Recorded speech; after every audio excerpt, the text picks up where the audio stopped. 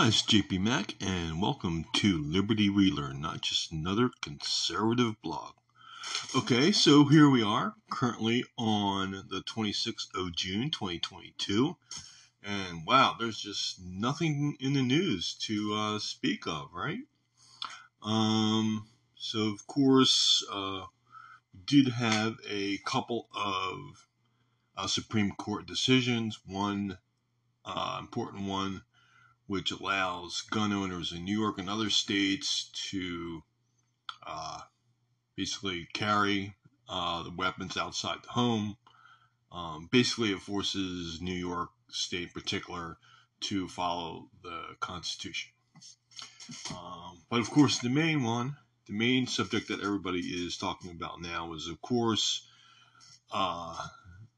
the Supreme Court of the United States overturning Roe v. Wade. Roe v. Wade, of course, being the decision made back in 1973, which prohibited states from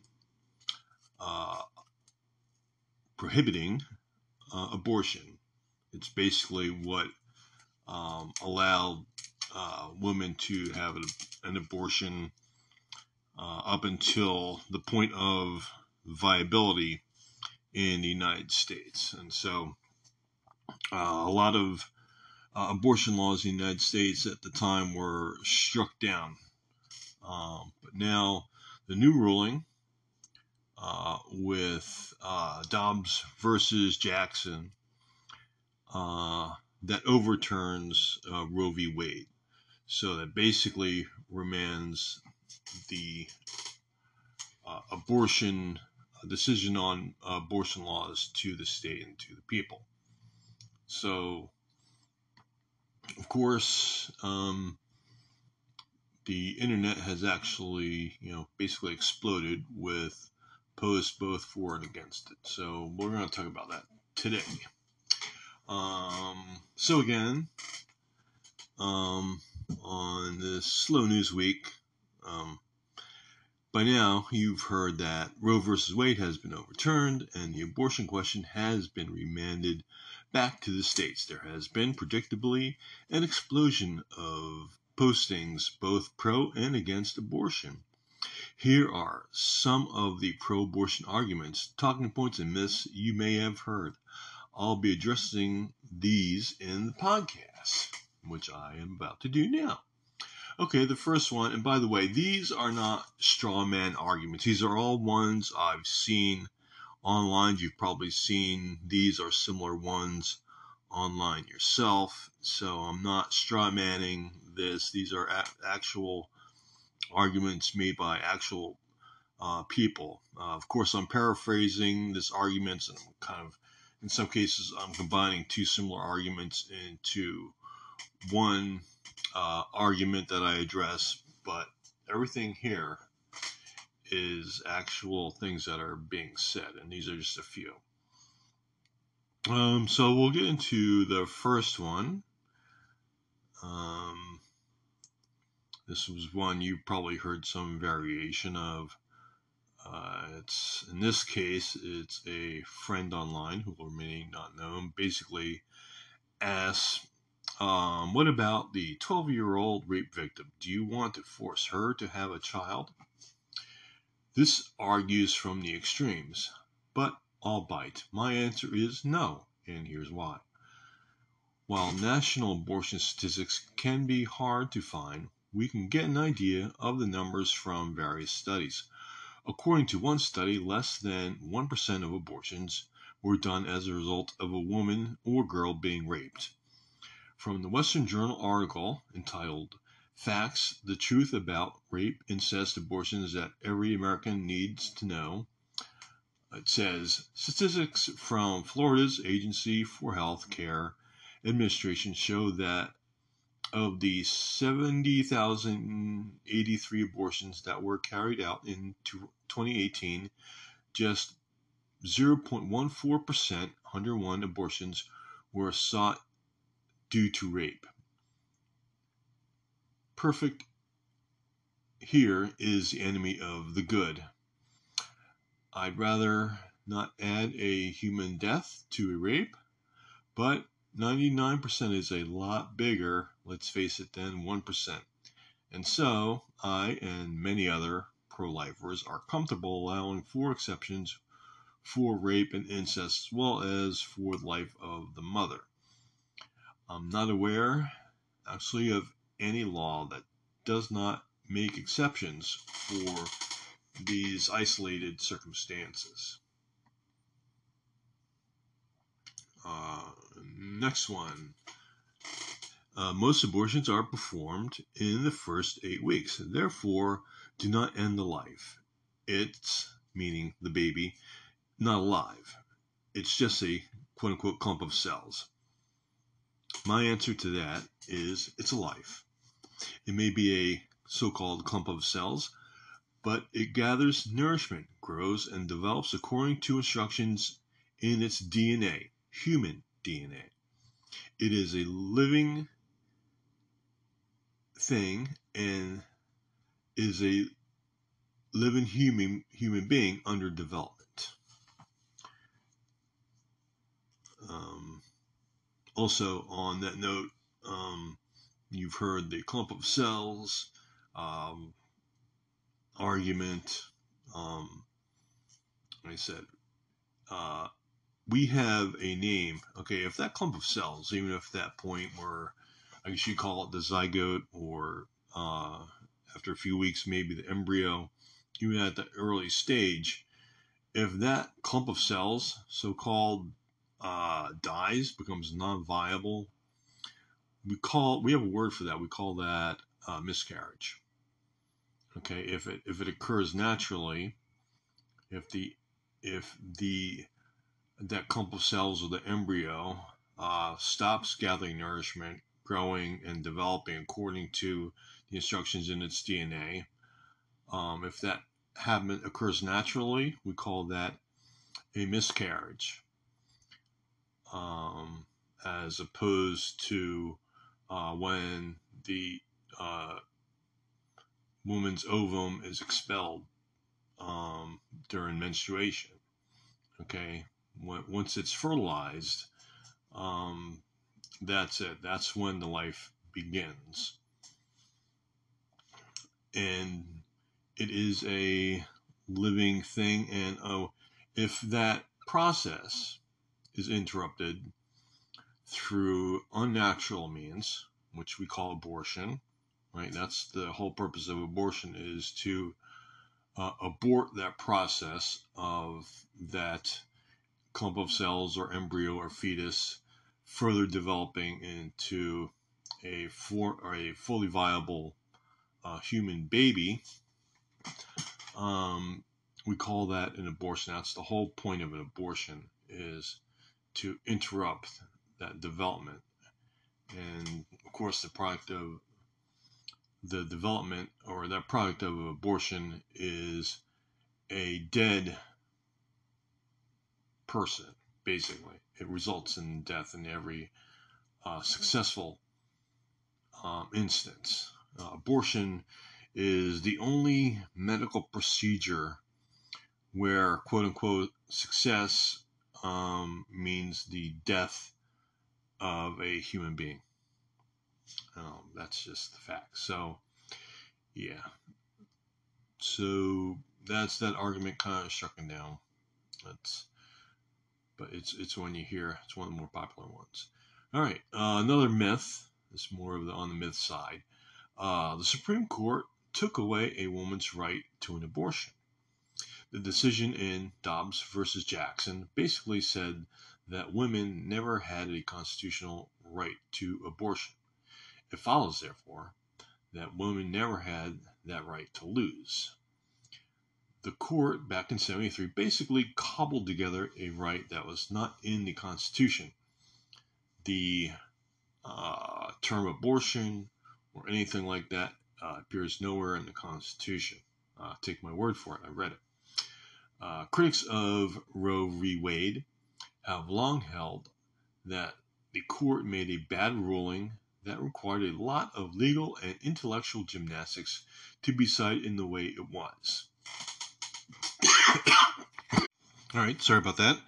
Um, yeah, what I was going to say is, um, it's funny. People are complaining about the late Ruth Bader Ginsburg, about how she should have retired and allowed herself to be replaced before she died. What I think the people who are saying that don't realize is, um, Ginsburg herself understood this to be the case, that Roe versus Wade was poorly decided. Um, Even though she was a liberal justice and a woman, I wouldn't just assume that she would have ruled in favor of keeping Roe versus Wade. She knew it was bad law. She knew it was a bad decision and it was poorly decided.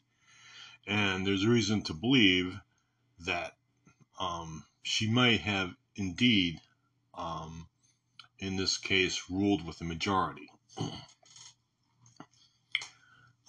So there's that.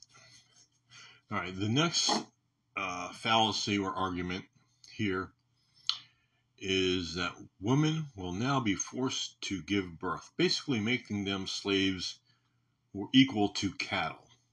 This is the Handmaid's Tale argument. Okay, this is absolutely ridiculous. In the United States in 2022, contraception is cheap and readily available. Abstinence, by the way, abstinence is free. For a woman to give birth against her will, in most cases, she either has to have sex against her will, we call that rape, or she has to forego the use of contraception. Granted, contraception is only 98 to 99% effective, depending on the method. Of course, if you're combining two or more methods of contraception, maybe the woman and the man both using contraception, it's almost impossible.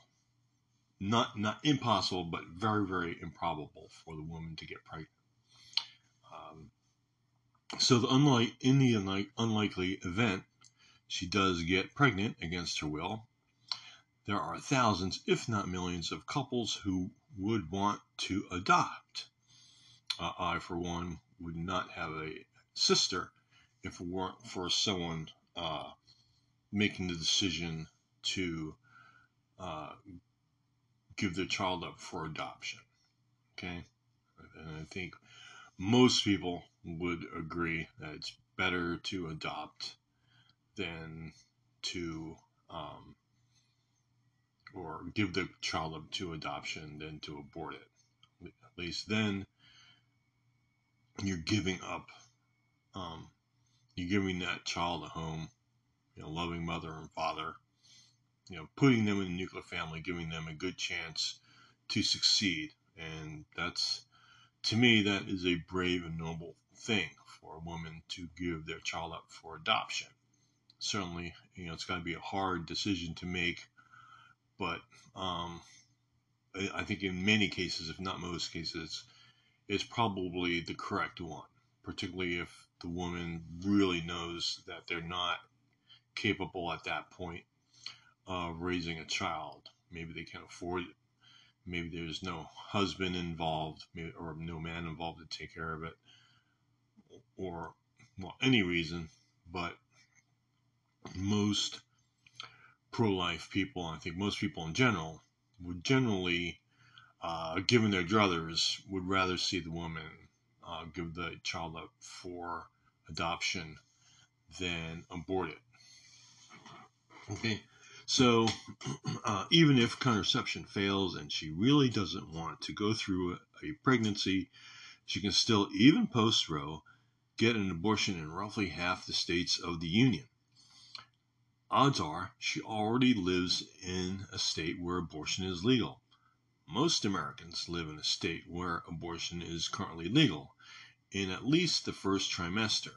So here we're talking about states California, New York, New Jersey, a lot of states, a lot of the blue states, virtually all the blue states, don't have any restriction on abortion or they don't have any or they allow abortion up until and including the first trimester. And so that's not really an excuse. I think as a result, kind of an unintended consequence, but I think it's one that most pro-life people are willing to live with. Unintended consequences is now abortion tourism is going to become a thing. I think you're going to have a lot of people, people like George Soros comes to mind, who will have foundations and pay women's expenses to travel to a different state to get an abortion, or it's legal in that state. And so that also kind of cuts into the argument you hear a lot that this will make women unsafe, that we'll go back to the rusty coat hanger days of abortion. I don't know. Like I said, most women, most Americans already live in a state where abortion is going nowhere. It's going to be allowed.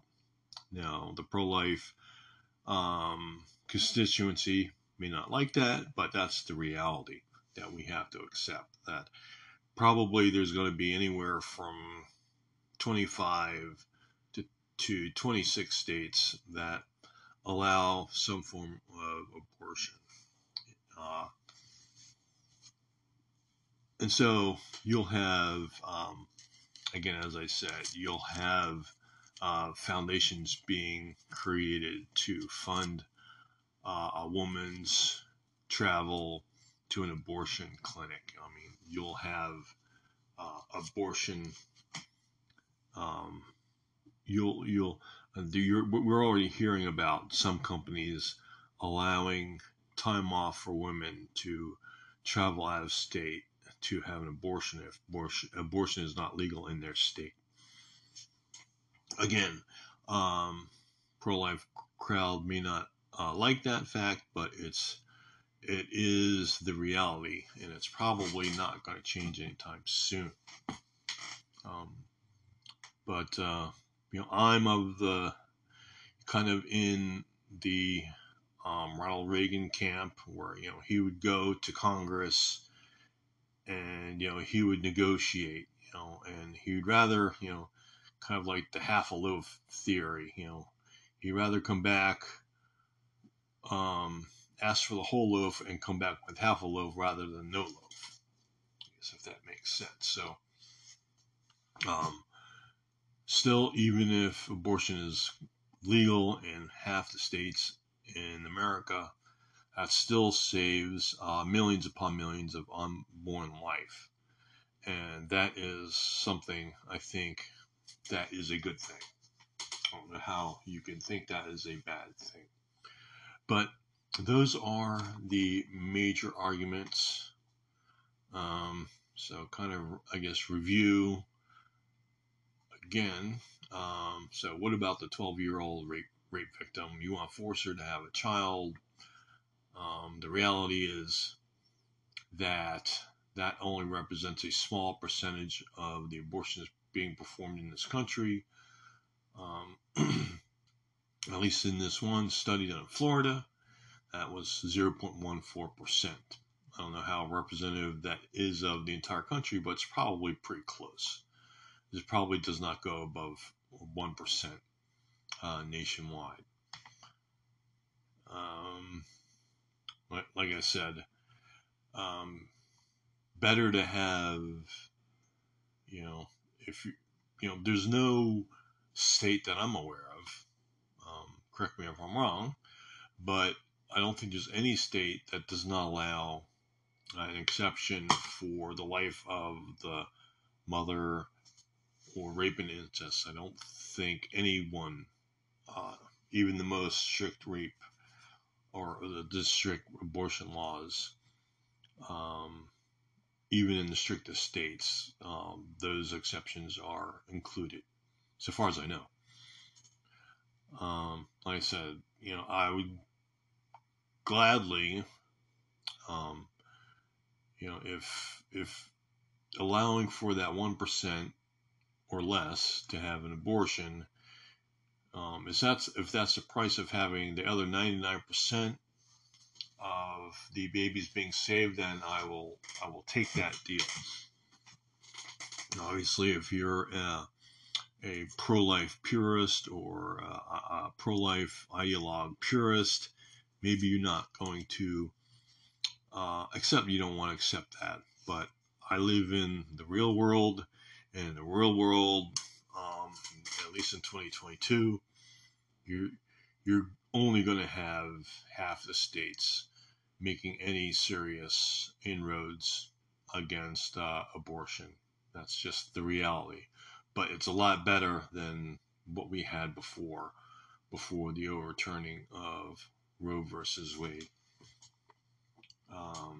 Then again, next one is most abortions are performed in the first 8 weeks. Therefore, they do not end a life.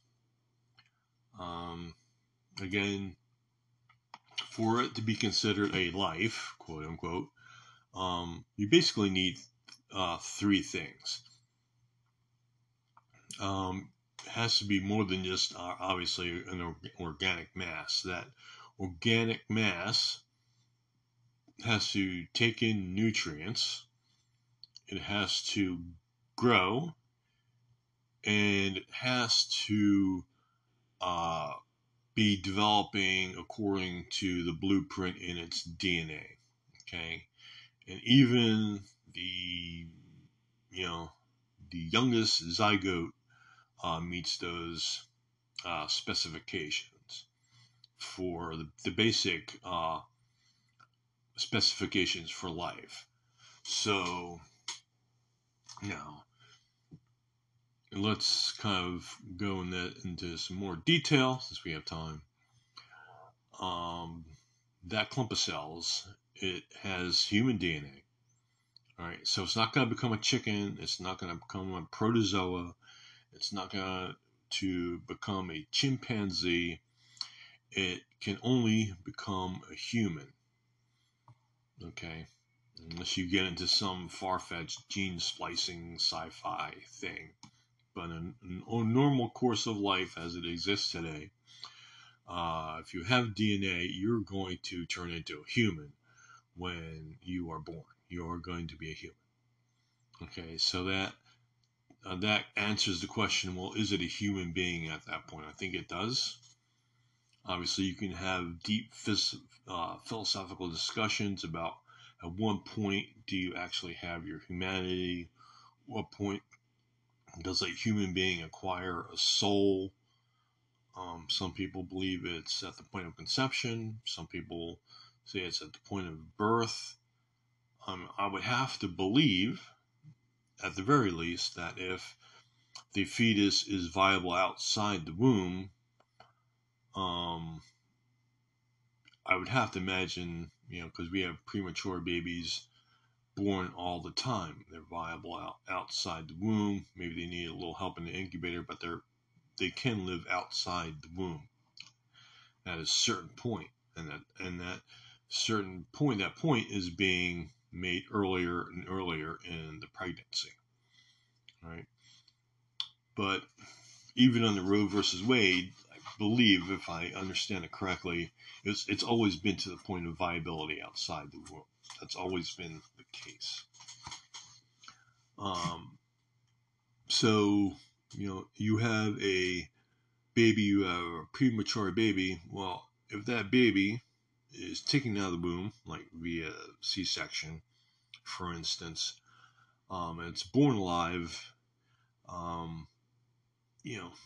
is there anybody who would argue that that premature baby, even though it hasn't reached its full gestation period of 9 months or 9 months, give or take a couple weeks, would anybody suggest that that's not a fully human being with all the rights of a human being, and indeed with a soul of a human being, even if, again, that baby is born prematurely? I don't think anybody would argue that at that point it's not a human being in any real sense of the word, any meaningful sense of the word. Of course it is. And so the only question really is it a human being before that, in between the time where it's conceived, where the egg is fertilized and becomes viable in some form outside of the uterus? And that is the philosophical question. And so at this point, there's a lot of where a lot of states either have laws or in the process of creating laws where abortion will be illegal after the first few weeks. It's called the heartbeat bill. So as soon as a heartbeat can be detected, it is now protected from being aborted. And so you have the heartbeat law is basically where most Americans, the consensus of most Americans is that that's the point where we don't want to go beyond and have abortions. And of course, it may surprise people that Europe, you would think that that would be like the abortion demand capital, being the secular people that they are over in Europe, most of them. No, actually, a lot of European countries have stricter abortion laws than most American states. So that's kind of interesting, and that's something that most of us only found out in the last few weeks. But I find that's very interesting because I would have thought that like a lot of people, I think Europe would have been, you can have abortion on demand up until the 9th month or the 10th month, given the way that they're liberal with other things, but they're actually more strict with abortion. I think many people in the United States would be surprised to hear that. All right. All right. Going back over, the Supreme Court took away a woman's right to abortion. Of course, that is not the case. The whole decision of Dobbs versus Jackson revolves around the fact that despite what Roe versus Wade said, that women in America never really had a constitutional right to abortion. Abortion doesn't appear anywhere in the Constitution. Therefore, it's impossible to lose a right you never really had. So, and a lot of big misconception a lot of people had with Roe versus Wade.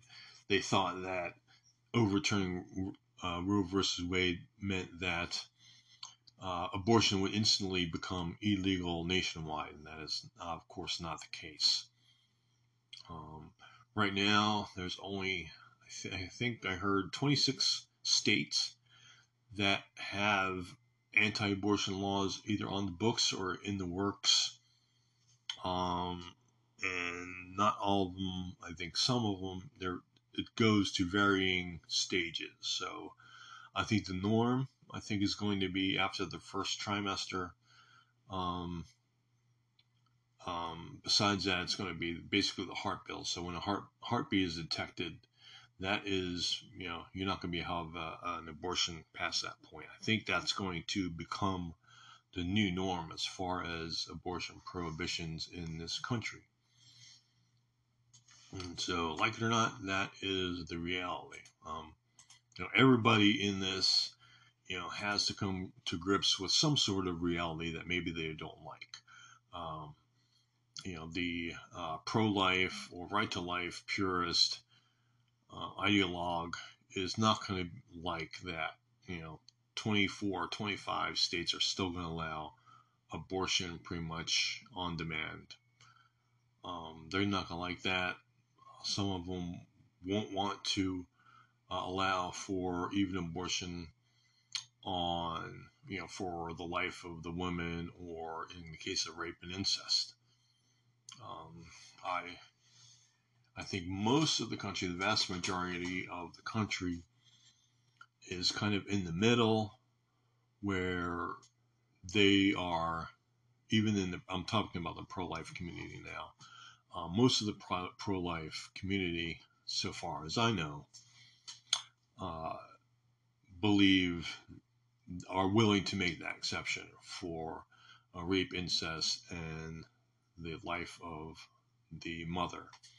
All of those exceptions are exceedingly rare, and so you're only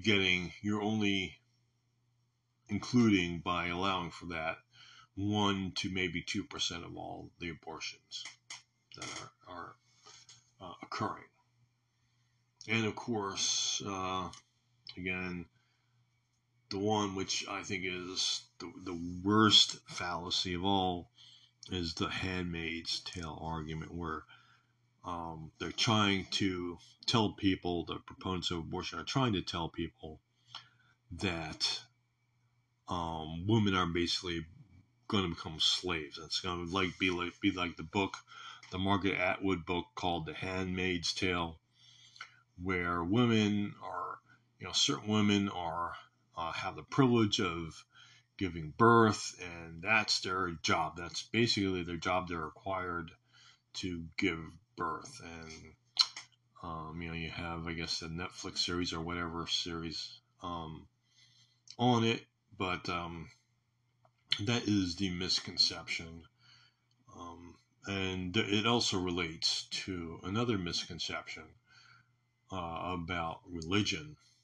People have tried to argue that this is all about religious zealots trying to control women, and it's also that these religious zealots, are taking over the church, the Christian church.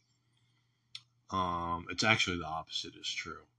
It's actually the leftists, the progressive leftists, that are coming in, kind of sweeping in and indoctrinating the church members, the churches. They are kind of infiltrating the churches and making them more progressive. So if anything, the churches are, unfortunately, in my opinion, becoming more leftist. So when someone tries to suggest that this is a bunch of evangelicals or Catholics trying to gain power over women or gain power in general, it's actually the opposite is true. Churches were much more conservative back in the day.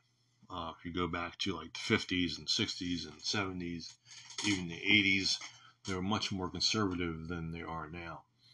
And a lot of churches, particularly the Catholic Church, but some other churches, are becoming woke. I mean, that is actually where the term woke comes from. It comes from belief that if you're learning about Christianity, you become woke, and somehow that mutated into woke meaning following the progressive or leftist line of thought. And so leftism has basically taken over a lot of American churches. It's been corrupted. So the idea that these are religious zealots just coming in and assuming power, and everything was good and everything was liberal, that was not the case. And another argument, kind of more of a related argument, is that this decision was made. Another fallacy was that this is about Republicans created this law because they didn't put any consideration into they made this law without consideration for things like adoption or pregnancy centers or taking care of pregnant women or health care for pregnant women. First of all, it's not the job of the Supreme Court. Doesn't make law. Okay, And those people whose job to make law, those in the legislature, the congressmen in Congress, they didn't create this decision. The president, several Republican presidents appointed the more conservative justices on the bench, particularly President Trump appointed 3 conservative justices: Amy Coney Barrett, Neil Gorsuch, and Brett Kavanaugh. And so he appointed those 3. Really, you have a net difference of 1. So Trump basically, when all was said and done with the court, was Trump flipped 1 liberal seat conservative on the bench.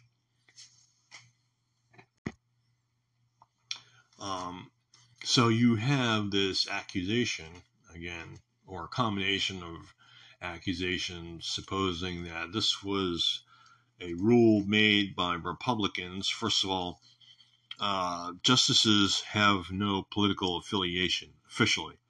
Okay, there's no such thing as a Republican or Democrat justice. Okay, that is a myth. Now, they may vote Republican. They may be appointed by a Republican or a Democrat, but the purpose or the setup of the Supreme Court is to have no party. Okay, the idea of the Supreme Court is that you leave, when you agree to join the Supreme Court, you leave your party affiliation behind, and you're supposed to become sworn to the Constitution. Okay. Now, as a practical matter, does Clarence Thomas vote for Democrats? Probably not. Does Sotomayor vote Republican ever? Probably not. But the idea is, and the ideal is, that once you become a Supreme Court justice, you leave party affiliation behind, because you are, it's kind of like being a member of the United States military. Your primary duty is to the Constitution. Okay, it is not to any party or any group. You're sworn to uphold the Constitution. And so that precludes party. That's why, you can have state judges in some states, they run as Republicans or Democrats. But once you get to the Supreme Court, the idea is that you leave all your party affiliation behind. So it is not accurate. When you see Neil Gorsuch, you don't see that R after his name. Okay, you just see Justice Neil Gorsuch. Okay, or Justice Brett Kavanaugh, or whatever the person is. Justice Elena Kagan. You don't see an R or Democrat, R or D next to their name, because that is not appropriate. They're not at that point functioning as Republicans or Democrats. So hope you understand the distinction I'm making here. They may be philosophically affiliated with one party or another, and they may have run in their state, if they were a state judge at some point, they may have run as a Republican or Democrat. But once you get to the Supreme Court, you are to leave party affiliations behind. So that in that way, just by saying that, it's inaccurate. It's inaccurate to say any Supreme Court justice is a Republican or Democrat. So that's one problem. The other is they don't seem to understand that the members of Congress, the Senate approves, or they vote up or down to approve justices. Basically, almost all Supreme Court justices are approved just by a matter of course. It's fairly rare that the Senate votes down the approval of justice, even from the opposite party. Okay, obviously it's a lot easier if you have the votes. If your pick is one that the party likes, it's a lot easier. The process is a lot easier for that appointee to be approved, that nominee to be approved by the Senate. But that's as far as it goes. So it's kind of misleading to associate any member of Congress with a particular decision made by the Supreme Court, because they're a separate and equal branch, are the Supreme Court. They're allowed to do what they want. They're appointed for life. They don't have to run for re-election. Basically, all they have to do is uphold the Constitution. That's basically their only job. And occasionally, Chief Justice might preside over an impeachment trial, or they might swear in a new president, or re-swear in a re-elected president. But that's basically it. That's all justices do. They have a ceremonial duty. They preside over impeachment, and they decide cases supposed to be according to the Constitution and nothing else. Okay, and so that's why, kind of, when you get the idea, when you had all of these people protesting in front of Justice's house. I don't care who you are, if you're a liberal justice, if you're Elena Kagan, or if you are Clarence Thomas, if you can be swayed away from your opinion you've already written, already decided the case, and you just has to be official. If you can be swayed away from your opinion and change your vote due to public pressure, you don't belong in the Supreme Court. I don't care who appointed you. I don't care if you're liberal or conservative. If you can be swayed by public opinion, by people picketing in front of your house, they're not supposed to be picketing in front of your house to begin with. That's illegal in Virginia. But if you can be swayed that way, you do not deserve to be on the Supreme Court. I don't care what your philosophical alignment is. I don't care if you're Elena Kagan or Sotomayor or Breyer. Well, Breyer's retiring anyhow. But I don't care who you are. You should not change your vote. And to the credit of the members of the Supreme Court, they didn't change their decision. The ones who voted a majority in the draft opinion that was leaked a few months ago were still the same ones who, everybody voted the same way as was indicated in the draft opinion that was leaked. And that, for one thing, is a good thing. I'd be very, very concerned if any of those judges bowed to public pressure to change their ruling. Okay, that's the whole point. And so that kind of leads me into the next point. By the way, just to finish up that thought, there's some idea, again, there's a conflation with some people between laws, who makes laws, and who decides laws. Now, basically, what happened in Roe versus Wade, maybe an oversimplification, but that's basically what happened. You had one of the states, I forget which one it is, decide to make a law banning abortion. I think it was a total ban on abortion, but whatever it was some sort of a ban on abortion. The came to before the Supreme Court back in 1973. Now remember, in 1973, the country, basically the world, the Western world, was in the middle of this, sexual revolution, and it was the era, basically a very hedonistic era in our history, and I'm not going to judge that any way in particular, but that's the fact, and so there would have been a lot of public pressure to not ban abortion, okay, to allow abortion on demand for basically any reason. And so back in 1973, the court, I would say wrongly so, I believe, went with the sentiments, followed the sentiments of the general public instead of following their duty to the Constitution, and they made a bad decision. As I mentioned,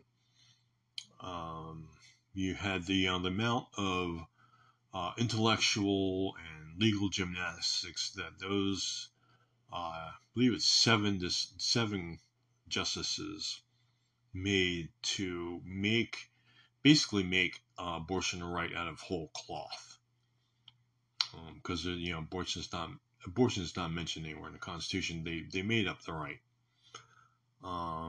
probably because that was the popular sentiment at the time. But be that as it may, they made a bad ruling. The Dobbs versus Jackson decision corrects that bad ruling. That's really what we had. And so what I say, the way I put it, is that court back in 73 basically vetoed that law again prohibiting abortion. Now, of course, the Supreme Court doesn't veto, so they were doing what's commonly referred to as legislating from the bench. You see that from time to time. It's usually the left that likes to do it. Sometimes conservatives are guilty of it, but most of the time it's coming from the left, coming from the progressive wing. And so they legislated from the bench.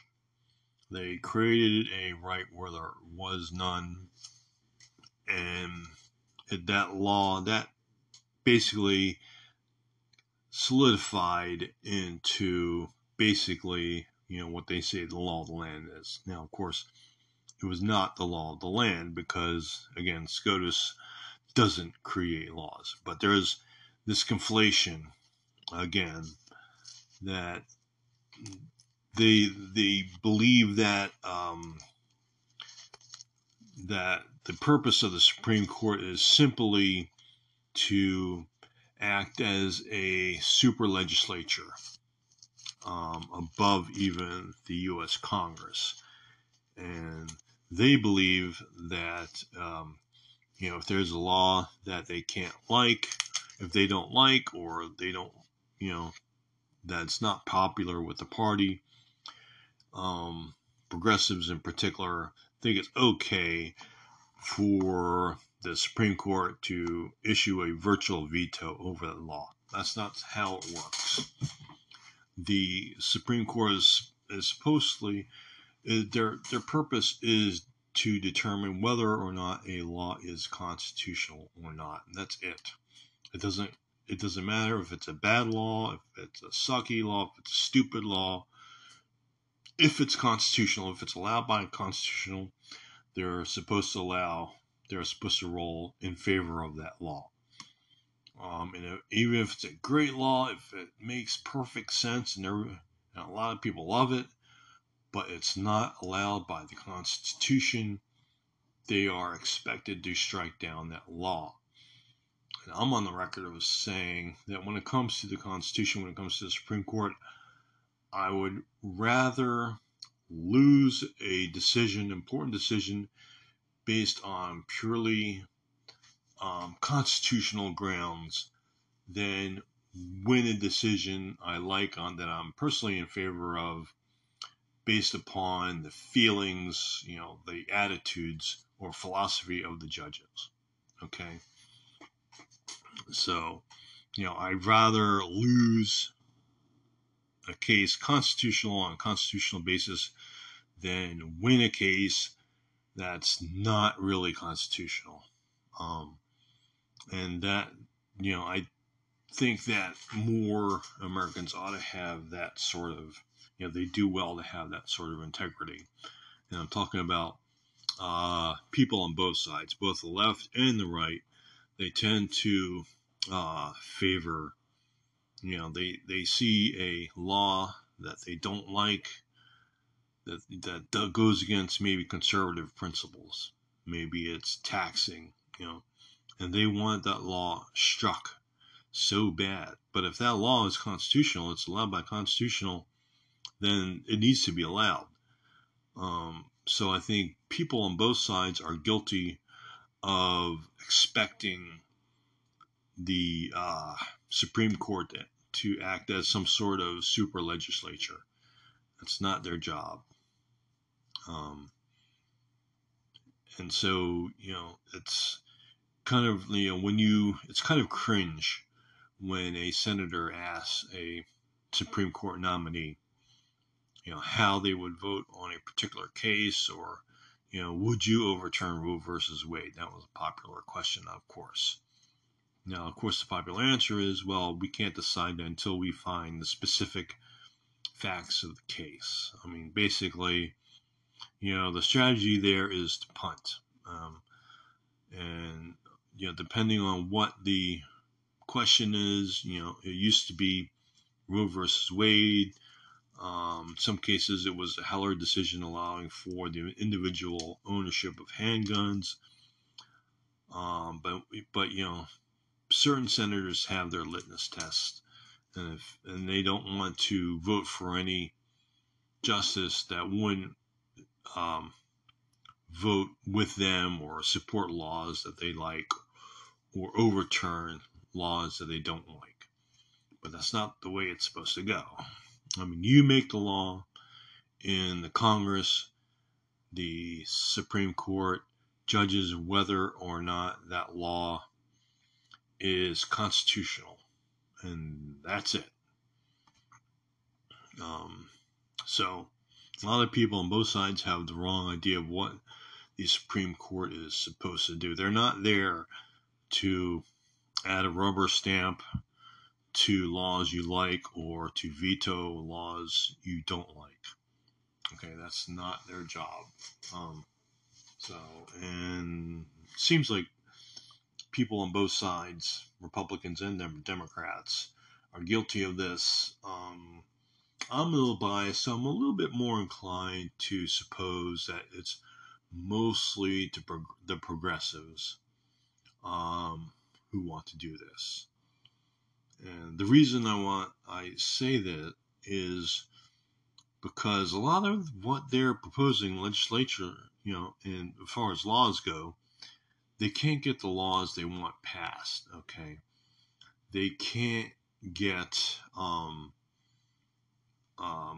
gun laws, for instance. They can't get assault weapons bans passed because they're not what the majority of people. It's not what the people want in Congress. That's not what the majority of people voted for.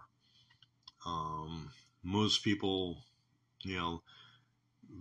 vote. They want strong military. They want low taxes, and they don't want the government interfering with their lives. And so you have the will of the people. I guess that's where the legislature gets their power, is from the will of the people. And the Supreme Court is supposed to be immune to the will of people. I know it sounds strange, but their job is to decide what the will of the Constitution is. And so that, kind of leave it at that.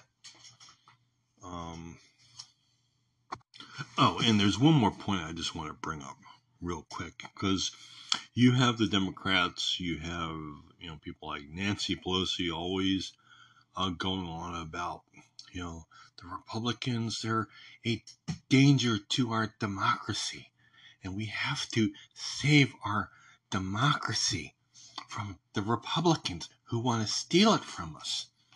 That's what they're all about. They're claiming to be democracy, democracy, democracy. Well, what this ruling does, uh, this Dobbs versus Jackson ruling overturning Roe v. Wade, basically does what it actually does is take the matter out of the hands of 9 unelected people, and turns it back to the states and for the people to decide. And so now the people in the various states will have a chance to vote on it. You would think that the Democrats, from their rhetoric, would love that. They're taking the matter of abortion out of a non-democratic process. At least not. It's indirectly Democrat. I mean, it's a democratic process to the extent where the justices were appointed by democratically elected people, but that's the extent of it. It's basically an unelected body. And so you would think that, consistent with the rhetoric about, the Republicans being such a threat to democracy and our democracy is in peril, you would think that they would like to have such a major issue decided not by unelected officials, but elected officials that are responsible to the will of the people. But no, in this case, they're totally willing to, they really have outed themselves as being non-democratic. They're democratic only when it suits them. And when it doesn't suit them, when they have a law that they like the abortion law, Roe versus Wade, they don't want it decided democratically. They want it decided by the courts, by the Supreme Court. And so that is a position where they've been exposed for their lack of intellectual integrity. You can't say, we need to save our democracy, and the Republicans are a threat to democracy on one hand, and on the other hand, when conservative judges put the matter into the democratic realm, they take it out of the non-democratic realm of the courts, put it in the democratic realm. You would think the Democrats, based on their rhetoric, would love that, but they're not interested in that. They are total hypocrites when it comes for their democracy. So whenever you hear them crying about the death of democracy being imminent, if the wrong Congress is elected, if the wrong president is elected, take that with a huge grain of salt, because they're totally intellectually inconsistent on that point. So we'll just leave it at that. I think we've had plenty to think about and talk about. Thank you for listening. Thank you for following LibertyRelearn.com. Thank you for following Liberty Relearned online. And please follow the LR Podcast at LR Podcast on Getter.